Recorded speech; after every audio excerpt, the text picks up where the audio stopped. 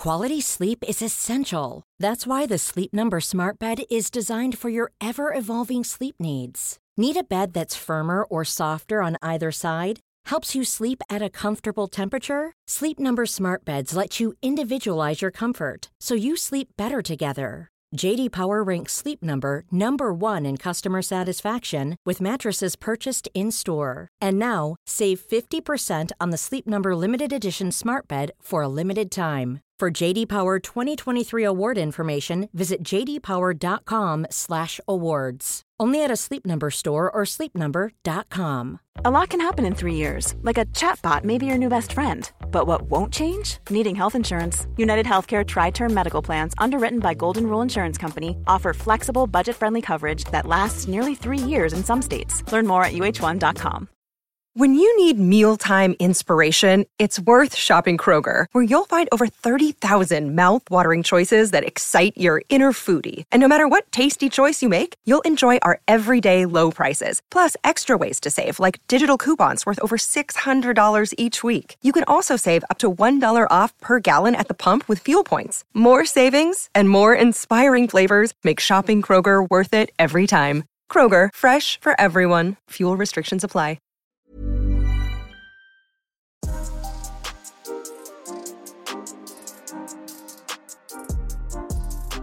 Welcome back to Up Front. I'm Chloe Morgan. And I'm Rachel O'Sullivan. The opening weekend of the WSL did not disappoint Chloe Sullivan's, but it certainly made some of us look very bloody stupid. On today's show, we discuss the reasons behind Arsenal's disastrous start in front of a record crowd for a WSL game after they lost to Liverpool. Elsewhere, Manchester United left it late to beat Aston Villa. The VAR at Stamford Bridge just about avoids getting a mouthful from Emma Hayes. And Bristol City get off to a very tough start to life back in the WSL. Welcome back, guys. We'll tackle all that and more on today's show. Happy birthday to ya. Happy birthday to you. Happy birthday. Happy. And I'll stop there. I was going to say, we're going to keep going. Happy 40th, Rachel. Like I said, happy bloody 40th. And God, did we celebrate on Sunday night, didn't we? Some people thought that was true. I know. They were shocked when you said that. I'm not 40, by the way. I'm still in my 30s, I'd like to say. My mid-30s, slap bang in the middle of my 39 30s. years old, 35, 40 for next 35. year, eh? What are we going to do? Be careful, we're going to talk about your relationship, so do not give me any more ammunition. Moving swiftly on, what a big, juicy weekend it has been. Can we just, first of all, address we're back in the studio? Yeah, come on. It feels a bit weird. It's so nice. I've got headphones on, like we're together again. We've got Rory in the booth telling us what to do, making sure that, you know, things are still on track after Finn's having a cheeky weekend away, trying to sort himself out. We're still doing all the good stuff outside in the room in our prep, and Rory or Finn or Charlie, any of them, every time, save it for the pod. Yeah, absolutely. Save it for the pod. Thanks, guys. We need you to keep us on track. And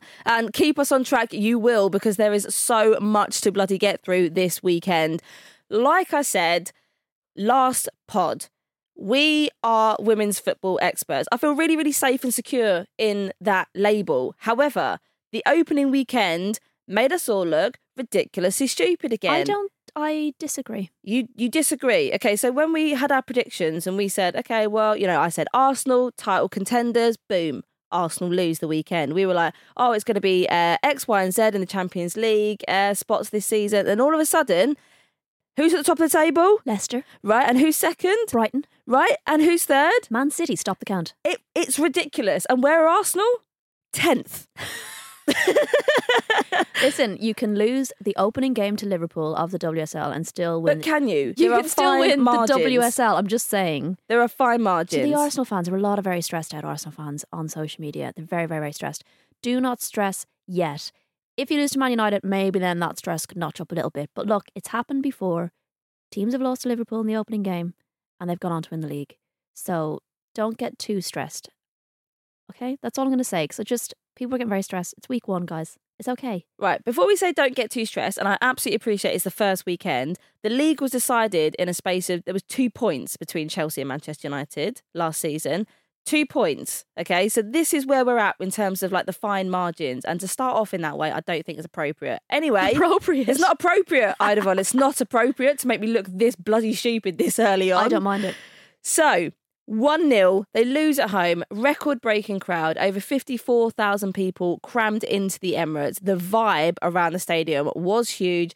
In the week before, they just launched this beautiful pink kit, this Stella McCartney collaboration. They did that like Teletubbies style shoot in the field. It was gorgeous. Everyone looked incredible. There was a big buzz, lovely atmosphere. Everyone was really excited. There was like burger vans out in full force. You've got like stations being shut down. Everyone's out in their front garden. Loads of people wearing like Miedemar shirts, little shirts, everything. The whole shebang. And Little shirts as in Kim Little, not like small like size. Tiny Unless shirts. they were small. In which case they were little shirts. The band's out, the drums are going, everything. And then all of a sudden, Arsenal collapse at their stadium.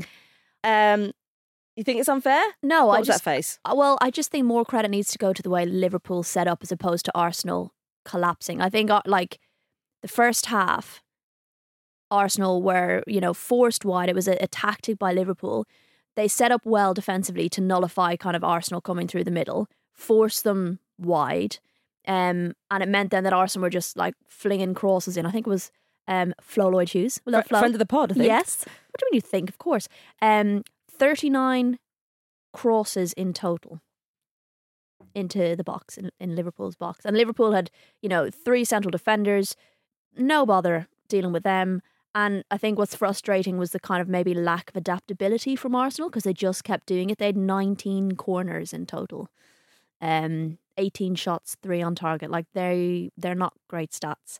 But again, hats off and credit to Matt Beard in terms of the way that they set up to frustrate Arsenal because they did that. And I think with Arsenal coming out with kind of more possession, more chances in that first half and not getting anything from it, Liverpool are going to go back into that dressing room going, brilliant, this is working, we know what we're doing. Come out with renewed vigour into the second half and score in 3 minutes. Put themselves ahead and suddenly Arsenal are chasing the game. How can you have 19 corners and not convert a single one of those? That's the biggest concern for me. And Didn't they bring in a set piece specialist at Arsenal as well? Yes, they did. But also, I think we saw the same thing in the Champions League games as well. So it doesn't feel like they're even learning from those mistakes. I mean, they should be putting these games to bed absolutely early doors. But we've had a question in from Sophie Adams on X/Twitter. I don't know what we're calling it now. What do the young people I'm calling say? it Twitter. I don't care. She said, "Do you think the poor Arsenal performance was mainly due to the lack of time for players to gel with the Nations League World Cup or something else? So, do we think actually there's a lot of players in this squad who are at the World Cup? Do we think fatigue has set in, and actually we should give them a little bit of a break because the scheduling has been an absolute bloody nightmare?" So when you talk about this, everyone says you're making excuses. Mm-hmm. It's not an excuse. It's fact. Like a lot of teams in the WSL, It's undisputable, are going to have tired players, fatigued players, and not just physically but mentally. Like I don't know how players bounce back from a World Cup, from I don't know, say some of your English players, some real devastation in a final, to then 4 weeks later, 5-6 weeks later, having to switch your brain back on to be like, let's go. Mentally, I'm in this. Like, let's go. The physical bit's hard. The mental bit must be so hard. It was Magda Eriksson, I think, talking about her time at Bayern, because she didn't start matches right after she joined. She was on the bench for a couple of them, and she said that she'd found coming back from the World Cup, obviously physically her body was very tired, but psychologically she felt like quite broken from all of that time over in Australia. And I think that is a massive factor across the league. I think it was Mark Skinner saying he thought the second halves of a lot of these games were going to be quite sluggish.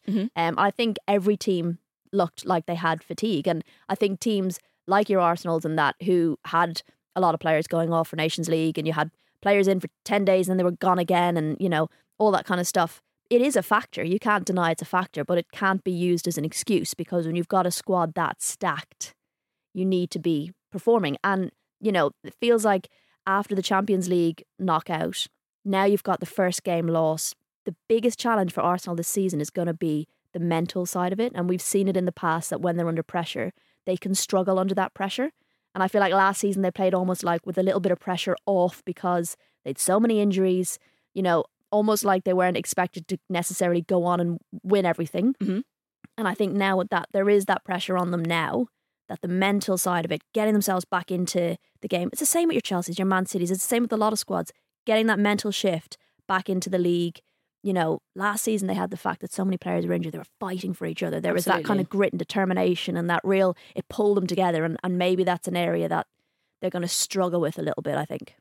But I think even though there is obviously good squad depth at Arsenal, more or less the vast majority of players, regardless of who you're actually bringing on, has had some kind of World Cup or Nations League, competition to contend with. So, you look at Arsenal's bench, Hurtig, you've got Blackstenius, you've got Leicester, you've got Cooney Cross. I mean, every single one of those players has also had to contend with the fact they've had about 30 odd days, most of which have been in pre-season now. So maybe a week off, 2 weeks off. And I think mentally, like you said, I think mentally, emotionally, psychologically, I don't think that's good for the players at all. Across the league. And also because of Arsenal's amazing recruitment this summer, you've also got to factor in a lot of these players haven't had any time to gel with each other, to kind of work out who likes what, even sort of the communication and language barriers in some respects. So I think there's a lot of different things going on at Arsenal that Eidevall has to contend with. But my God, is the pressure on him now. That is not a great start to the league, having just been crashed out of the Champions League. And I think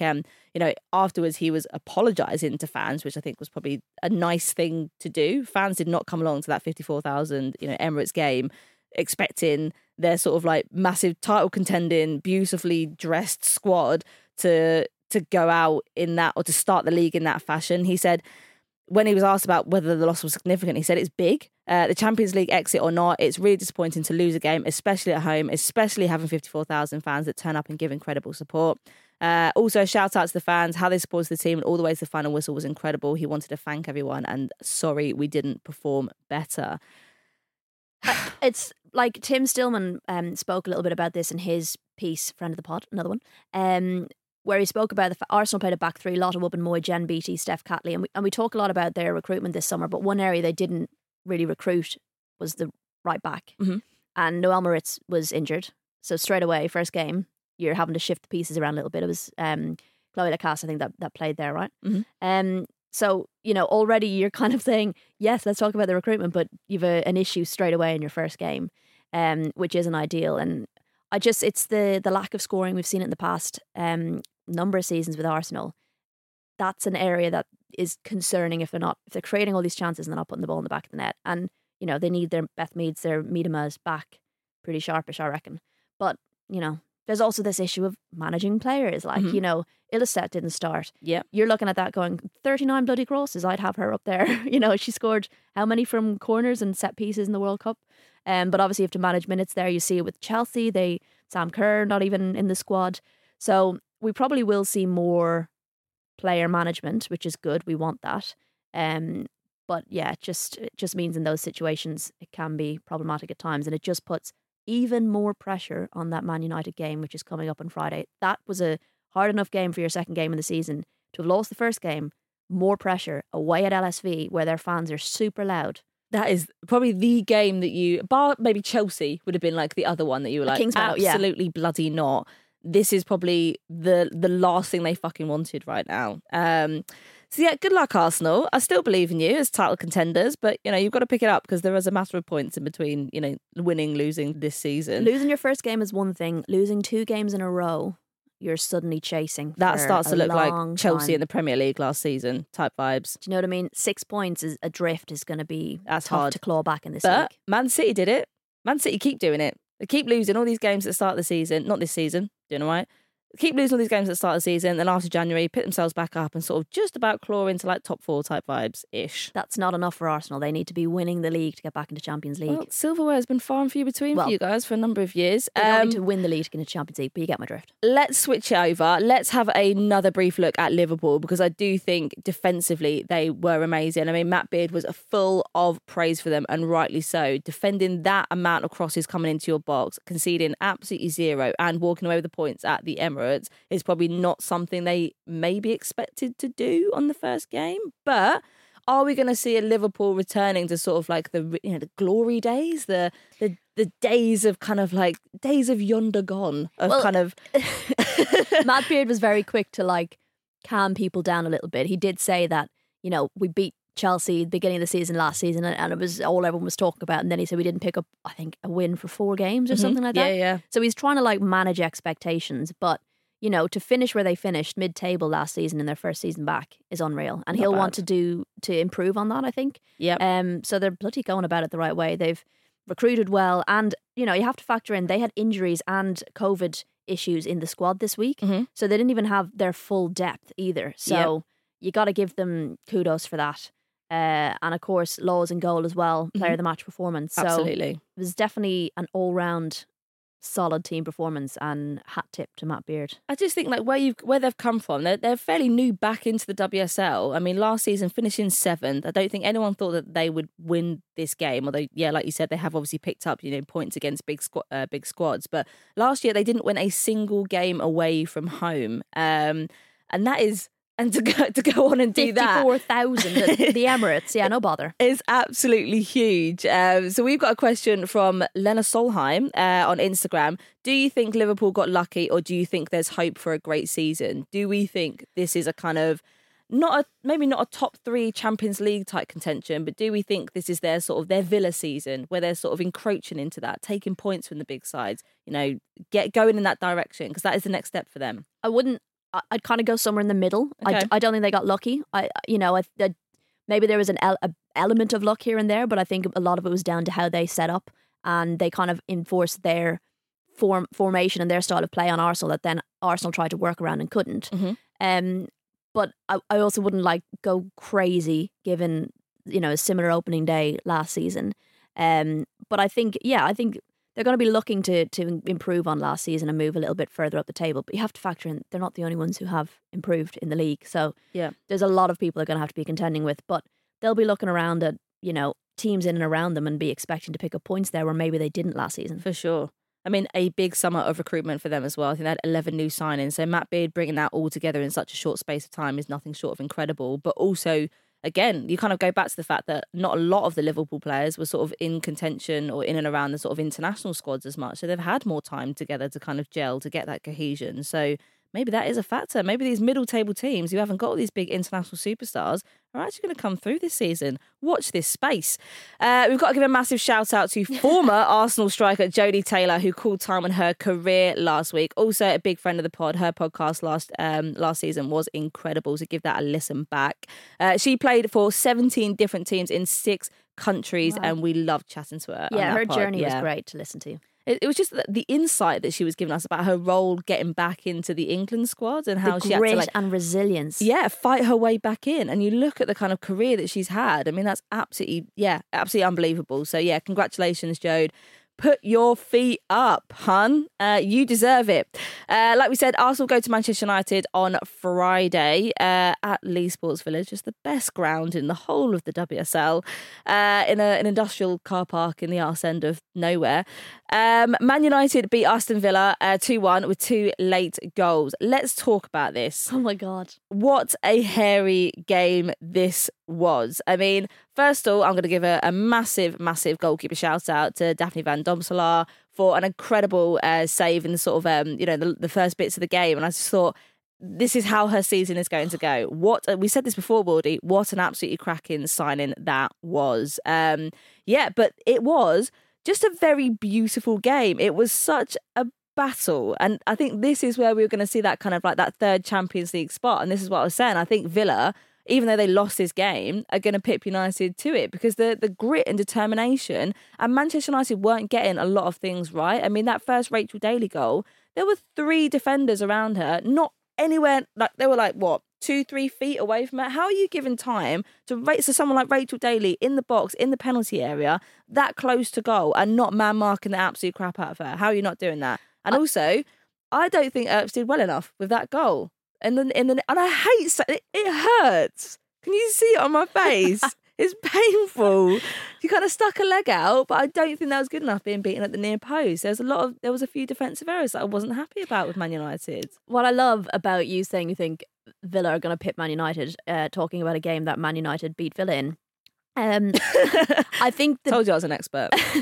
We did speak about this last season about Man United, and the real shift was their ability to see out games, because it had been one of the things in the past where they would maybe start well but not see out games, and it was that, I always bang on about it, the mentality side of things. For them to go 1-0 down in the 84th, was it, maybe, minute, to then be able to come back and score not 1 but 2 goals, and another thing, looking at their bench, looking at their depth, they brought in some brilliant signings, but bringing on Nikita Parris and Rachel Williams, who else, to go on and finish that game and get the 3 points is incredible. And that's a big shift for a team because it means you're never down and out. And that's a big change for a team to be able to turn games around and say, yeah, you've scored in the 80 whatever minute. Like Arsenal conceding in the 48th. Mm-hmm.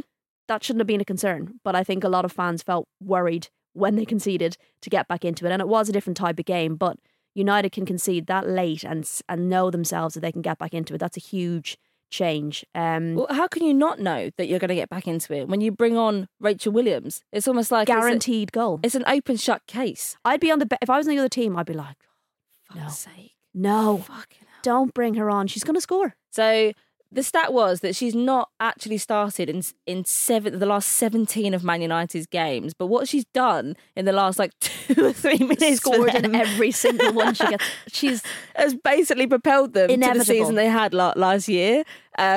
But I just think it was, and I felt so sorry for Daphne Van Domselaar, DVD. I'm going to call her for the rest of the season because that name is slightly wordy.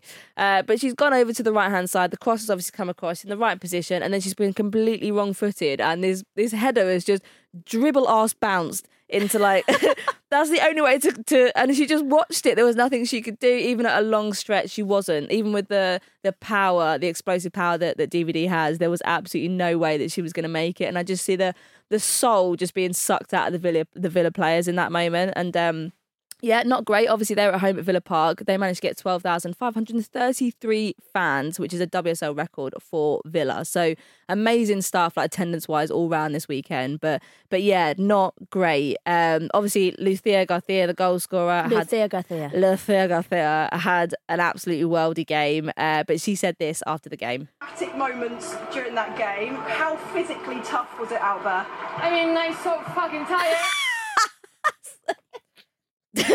Mark Skinner did warn that people were going to be tired, and she was fucking tired. I mean, what else can you say? I love her honesty. I think they should interview her more after games. That's what we want in the WSL. We don't want these, media savvy answers. We played really well. We need to come back and reflect. There are things we need to work on. We want, no, we were fucking shattered, mate, and we've got to go out again next Friday, and I'm fuming about it because I wanted a night in with a bottle of wine to watch Strictly. What's on a Friday? I don't even know. I don't watch terrestrial TV I'm going to be up at LSV on Friday. I don't know what happens on Fridays anymore.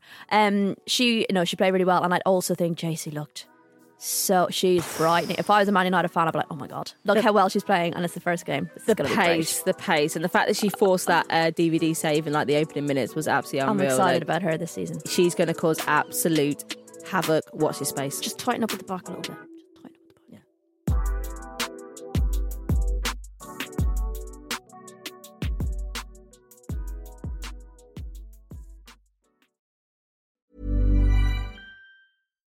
One size fits all seems like a good idea for clothes until you try them on. Same goes for healthcare. That's why United Healthcare offers flexible, budget-friendly coverage for medical, vision, dental, and more. Learn more at uh1.com.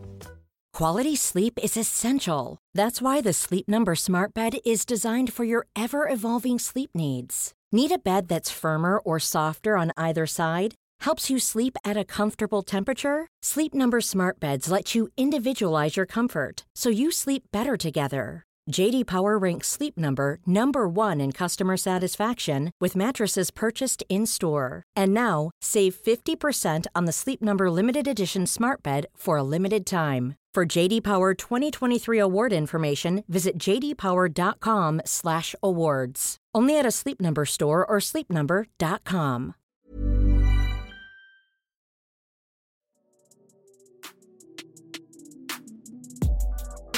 Chelsea, let's get stuck into it. Still keeping at the top of the table. We talk about Chelsea being mentality monsters.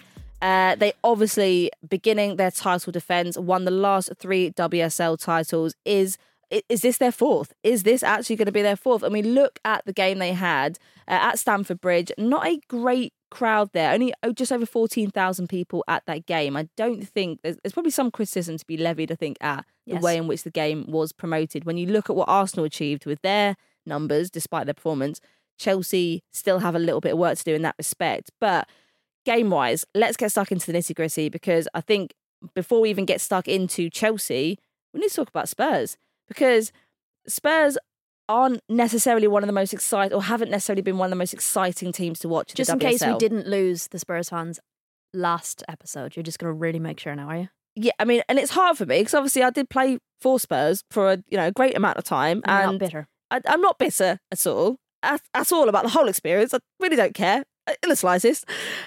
Wipes away tear.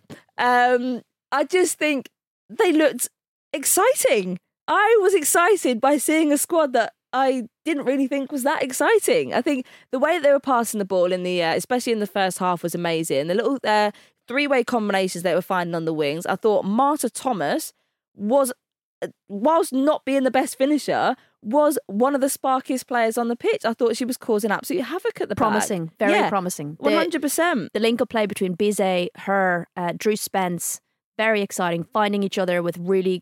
Right, this stat... I need to talk about this stat because I think it's incredible. Go on. Spurs created 15 chances. No, I won't believe it. 11 of them were on target. No. I feel like that's more than the goals they scored last season. I might be wrong, but like that's all of the Beth England's goals. But that is incredible. Against Chelsea, to have 11 shots on target is unreal. And that's like a world away from the Spurs we were watching last season. At one point, sat in the press box for this game, all of Spurs were in Chelsea's half. No. I was like, are you all right? They must be lost, All of them. surely. Even No. the defenders at one point, they stepped over that line and I was like, this is a different Spurs. Villaman, I think what he's doing is exciting already. And he spoke about wanting to bring in the Spurs brand. And I feel like we're already seeing like a style of play that we can recognise and, get excited about. So, Thomas maybe not at her sharpest yet, but it's exciting. It's an exciting prospect, I think, for Spurs fans to be seeing those connections already. When you bring Beth England back into the mix, when she's back from injury, could be exciting. I feel like it's still a very transitional period for Spurs, even though this is their fourth year now back in the WSL. It still feels like there's been a big change of managers, obviously going from Karen Hills and Juan to then Rianne Skinner, now to Rob, and that's like 3 managers in 4 seasons. Don't forget Vicky in between. And Vicky Jepson sort of interiming there as well. And then at the same time, you've obviously got a big change of players. You've got, changing over your facilities, going to Brisbane Road. There's a lot going on, I think, with that squad. And I feel like maybe this is their kind of, they are a mid-table team. I don't think there's any real... Maybe I'm going to be... Maybe not yet. It's that. But they do look like they definitely head in the right direction now. It's exciting to watch. But yeah, I was really impressed with Martha Thomas. It was weird seeing her in a white and blue kit. It was odd. It was a bit jarring. But I think she's definitely going to be one to watch for them, filling in that gap that England's obviously left. So I think as well they knew it was a good time to play Chelsea, right? They're just first game of the season. Absolutely. And I interviewed a few people pre-match and every single one of them were like, Chelsea haven't won a game, opening game in 4 years, 4 seasons, and I was like, oh my God, all right, Jesus. So, they would have been looking at that game like a number of the teams, as we've talked about, would have had tired players. They were resting players. Sam Kerr, not even on the bench. Chelsea are still so stacked.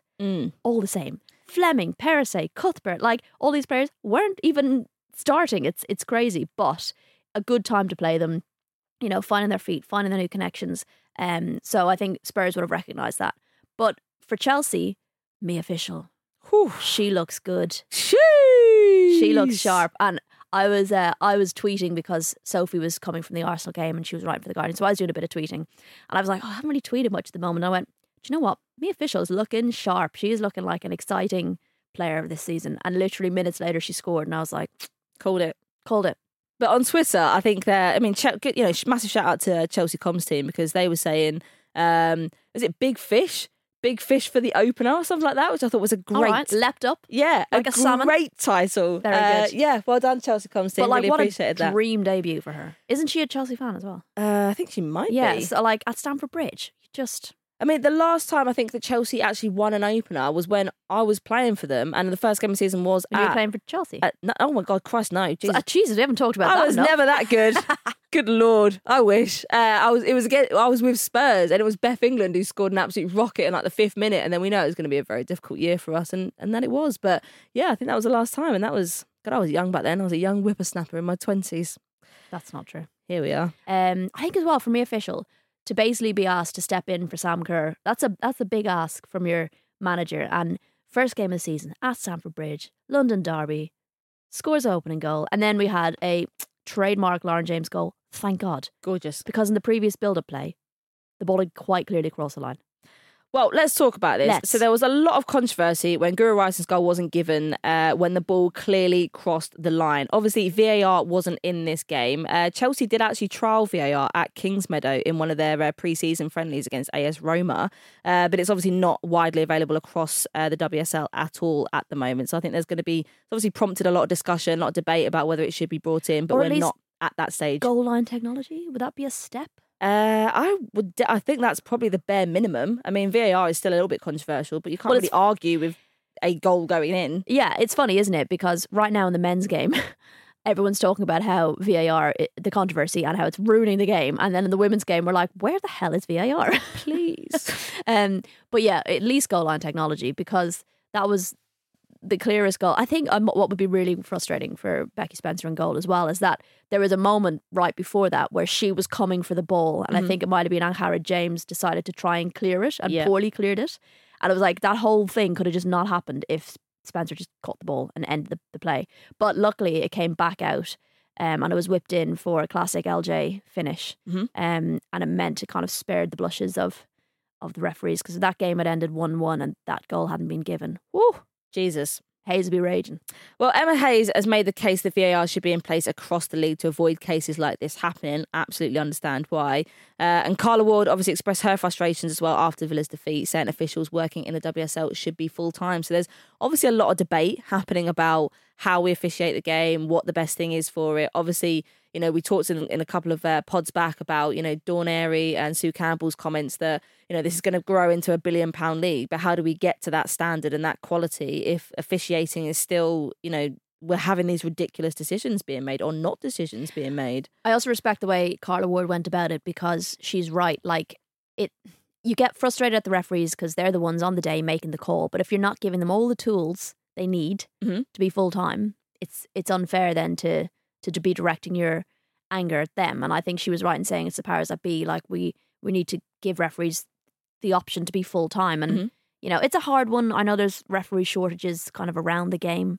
But the more they get targeted, the harder it is to get referees into the game, right? So absolutely, if we're at least giving them all the tools and equipment and the full-time and everything they need to be full-time referees, I mean, that seems to be the right way to do it. Well, you can't do an absolutely incredible job if you've got your hands tied behind your back. And that's essentially what the situation is at the moment. I mean, if you've got, you know, referees who are coming in off the fact that they've had, you know, part-time jobs, other commitments going on, and then they're stepping into these situations and they're not having the same amount of, you know, game time, I suppose, that maybe Premier League referees are having, because obviously we've only got 12 teams in the league, and the rotation and things like that. I don't think you're going to get to that stage for a number of years. I met a referee at the PGMOL training that I went to last season who was a surgeon. A surgeon? And a referee. Bloody loves it. And like, this is like opened my eyes a bit to it, because you have to factor in, like, if it's not your full-time job, then it must just be a passion that you are willing to do every weekend, whatever the games are, because you love it. Well, they're not doing it for the money. No, and then when you are like, look, I know everyone makes mistakes, but then when all of the blame gets put on the referees rather than, as Carla Ward did, the powers that be, where we need to have all the tools in place to at least allow them to be at their best. It's like all the criticism goalkeepers used to get when they didn't even have a goalkeeping coach, you know, and you'd be so frustrated because you're like, you need the wider context. So yeah, I think that's, you know, we argue about VAR and goal line technology.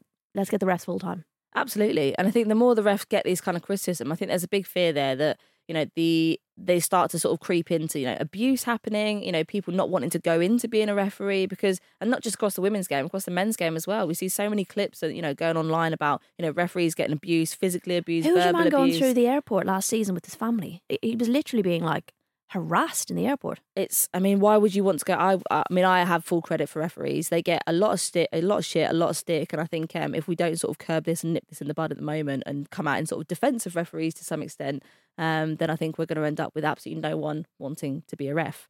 And therefore games can't go ahead and the whole league collapses. So that is what Shall we bring it back to a positive note? Yeah, go on. Fran Kirby. Yeah, welcome back. Come on. Things you love to see. And it was really nice. I had some Spurs fans in my mentions who were like, I'm not even a Chelsea fan, but it's so good to see her back. She got a beautiful reception at Stamford Bridge. Bloody hell, she looked sharp when she came on. Didn't she just? She nearly scored with her first touch, or she created a chance with her first touch. I was like, oh my God. Didn't she Like just? she's never been away. Didn't she talk about playing with pain for like most of her... It's a great article by, I think it was Molly Hudson who did it. So well worth a read. Yeah, welcome back, Fran. Really appreciate that. Seeing her at Stamford Bridge, I think was definitely a highlight of the weekend. Apart from the fact that we all looked really stupid. So Stop saying we. I don't really feel like I look that stupid. But anyway, carry on. All right, nice. Just me then. You call me 40. Get what you give. Sorry. Emma Hayes said after the game, we took our time to grow into the game, but when we went 1-0 up, then 2-0 up, then we got complacent. She said we started playing like the Harlem Globetrotters and forgot to do some basic things, and that she was disappointed. But what a reference. I know. But also hats off to Spurs, because they didn't like... There were times in the second half where I felt like they regressed a little bit into just really, really deep defending. And then they got that goal from an uncharacteristic Musovic spill. And their tails were up, and the tension ratcheted up, like they were pushing for an equaliser. So again, that's just another example of that change in mindset in that team, which is exciting. Some would say the gaps in the WSL are getting smaller. A little bit, yeah. Right, let's take a deep dive down to what classically or historically was the bottom of the table. But we just don't know where Bristol City will probably win the league this year. They started life in the WSL with a 4-2 loss at home to Leicester City. We were obviously a little bit worried about them. We put our predictions down. We both thought that they were going to be relegation contenders. And this result kind of suggests that may be the case.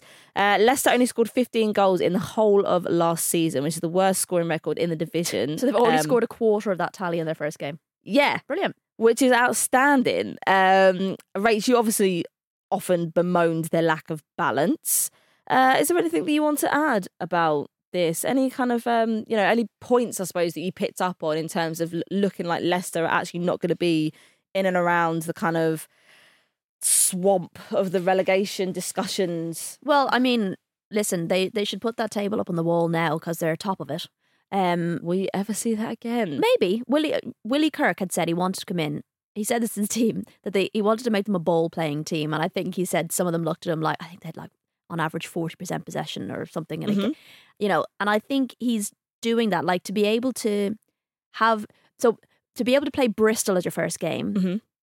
Is a good opportunity to try and play your style of football, right? Yes, and it will give you that confidence that it can work. You can score goals. And some of the goals, like, it's quite funny how this happened. So Carrie Jones used to play for Leicester, went to Bristol, scored the opening goal for Bristol. Amy Palmer used to play for Bristol, went to Leicester, scored the opening goal for Leicester. And what a goal it was from Palmer as well. I love those little coincidences in football. But yeah, I think we're seeing a bit more of what Willie Kirk wanted to do. We saw them improve under him when he took over, but it's very hard to turn that tide when you're halfway through a season and you take over on 0 points. He kept them up brilliant. But I think now that he's gotten more players into the team that he wanted, he's made that more of his team now. They had a lot of turnover. Hannah Kane spoke pre-season about how excited she is about the players that have been brought in. There's a real vibe about that squad, a real positive vibe. So I think to start against Bristol would have been a positive for them. They would have looked at that game and said, we've got to get a win. They've got Everton next. If they could beat Everton, it'd be a tough game. Could you imagine, like 6 points in the first 2 games would be unreal. For Bristol, they're going to have looked at Leicester as circling around the bottom last season. That's a team we're going to identify to try and get points off of. And to be hammered 4-2, to let 4 goals in is worrying. It's not the best start for them. It's probably what people I think people expected maybe it to be a little bit more evenly balanced game, given sort of how Leicester have been, but also they have recruited so well. Like obviously bringing in Diana Rose, new signings, Jusa Rantala.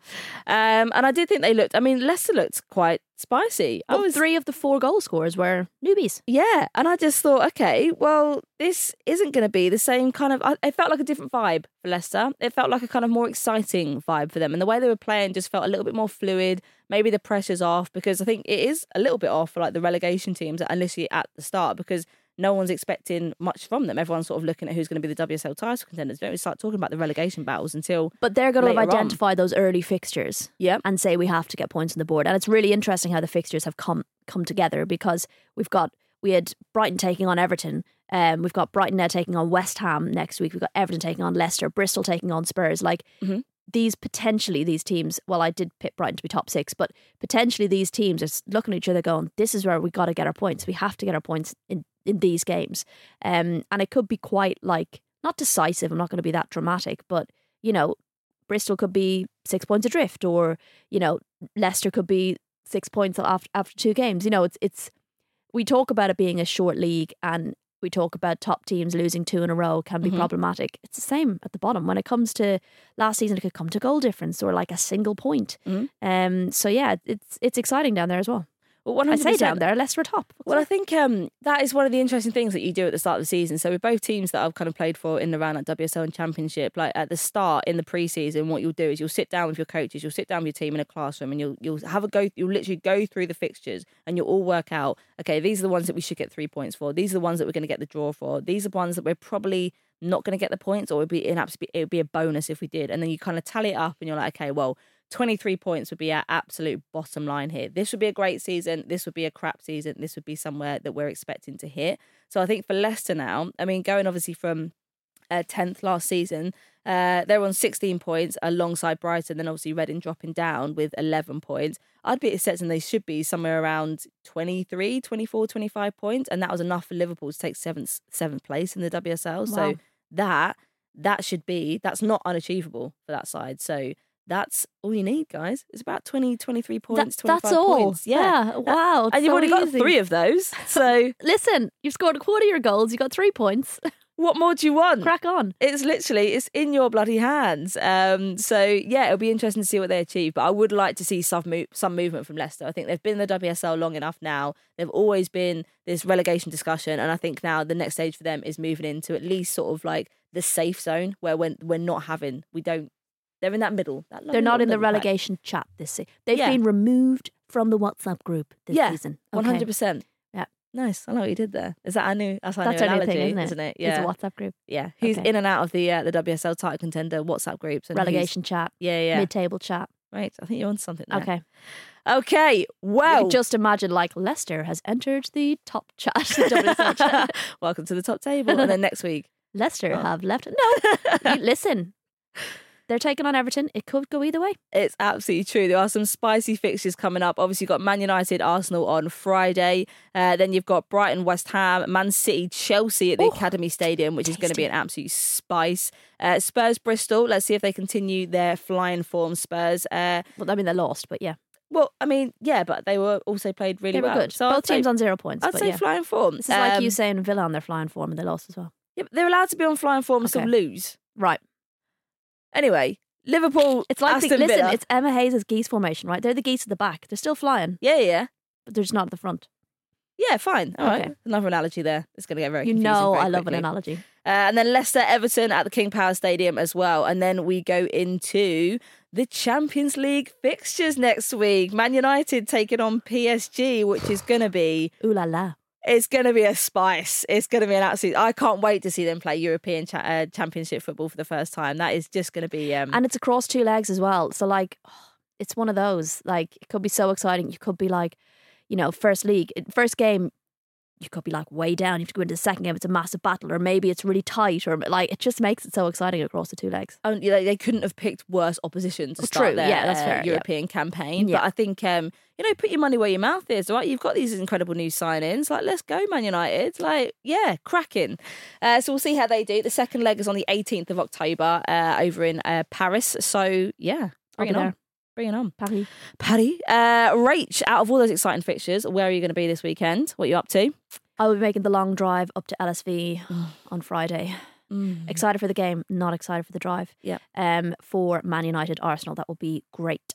We're going to pop across to Sheffield on Saturday. Nice. I believe they've got a special kind of commemoration as well before the match for Maddie. And then on Sunday, I'm doing Brighton, nice. I believe. Brighton, West Ham. Oh, you're going down there? Nice little trip to the seaside. Yeah, I think that's the one I'm doing. Yeah. As far as I remember. Oh, right, nice. Yeah. But listen, there's some exciting games between your Uniteds, your Cities, your Chelseas, your Arsenals. I'm excited for all these games, the Leicesters, Evertons, Bristols, Spurs. Like, these could all be games you could look back on at the end of the season and say, that's where they got themselves up, or that's where they lost the opportunity to stay up, all of that stuff. So it's exciting. It's a matter of points. So, I will be at home on Friday watching Man United destroy Arsenal at home. And then after that, I'm going to look like an idiot now, and I've completely sold myself down the river with that one. And then I'll probably be watching Man City and Chelsea, because that is just... Who will you be watching the game with? Just as a matter of interest. Give us an update. My friends. Your friends? Give us an update. All right, Rach has been hilarious. Been absolutely hilarious, because I did a hard launch today of me and the missus, and like it's my fault that you hard launched your relationship on social media. Yeah, but don't ask me about it. Don't ask me about me being successful on Hinge. Come on. I met the girlfriend. She's very nice. That went down well. You've done well. What do you mean? That went down really well. Why are you making that sound like a bad thing? No, I said it went down really well. We had a lovely drink after the Chelsea game. And then you sent me a secret photo of me. Of you two looking cute. Yeah, saying, what was it? What was Sap. It? Yeah, Sap. Right, great. I've changed your name on my phone to Sap. Right, great. All right, well, there's nothing wrong with being in love, Nothing wrong guys. with love. Do you know what I mean? All right. Drop the L word. Christ. Hope she doesn't listen to this podcast. Oh my God, it's right. so embarrassing. Well, that's all God, good. you're doing so much so early. Get well, that the ended U-Haul. quickly. All right, well, moving on. Thanks for listening to today's episode. Remember, you can find us on Instagram and Twitter. I am at Morgie_89. Rach is at Girls on the Ball, and we are at Upfront_pod. You can also find us on YouTube at Upfront Pod. See you next week.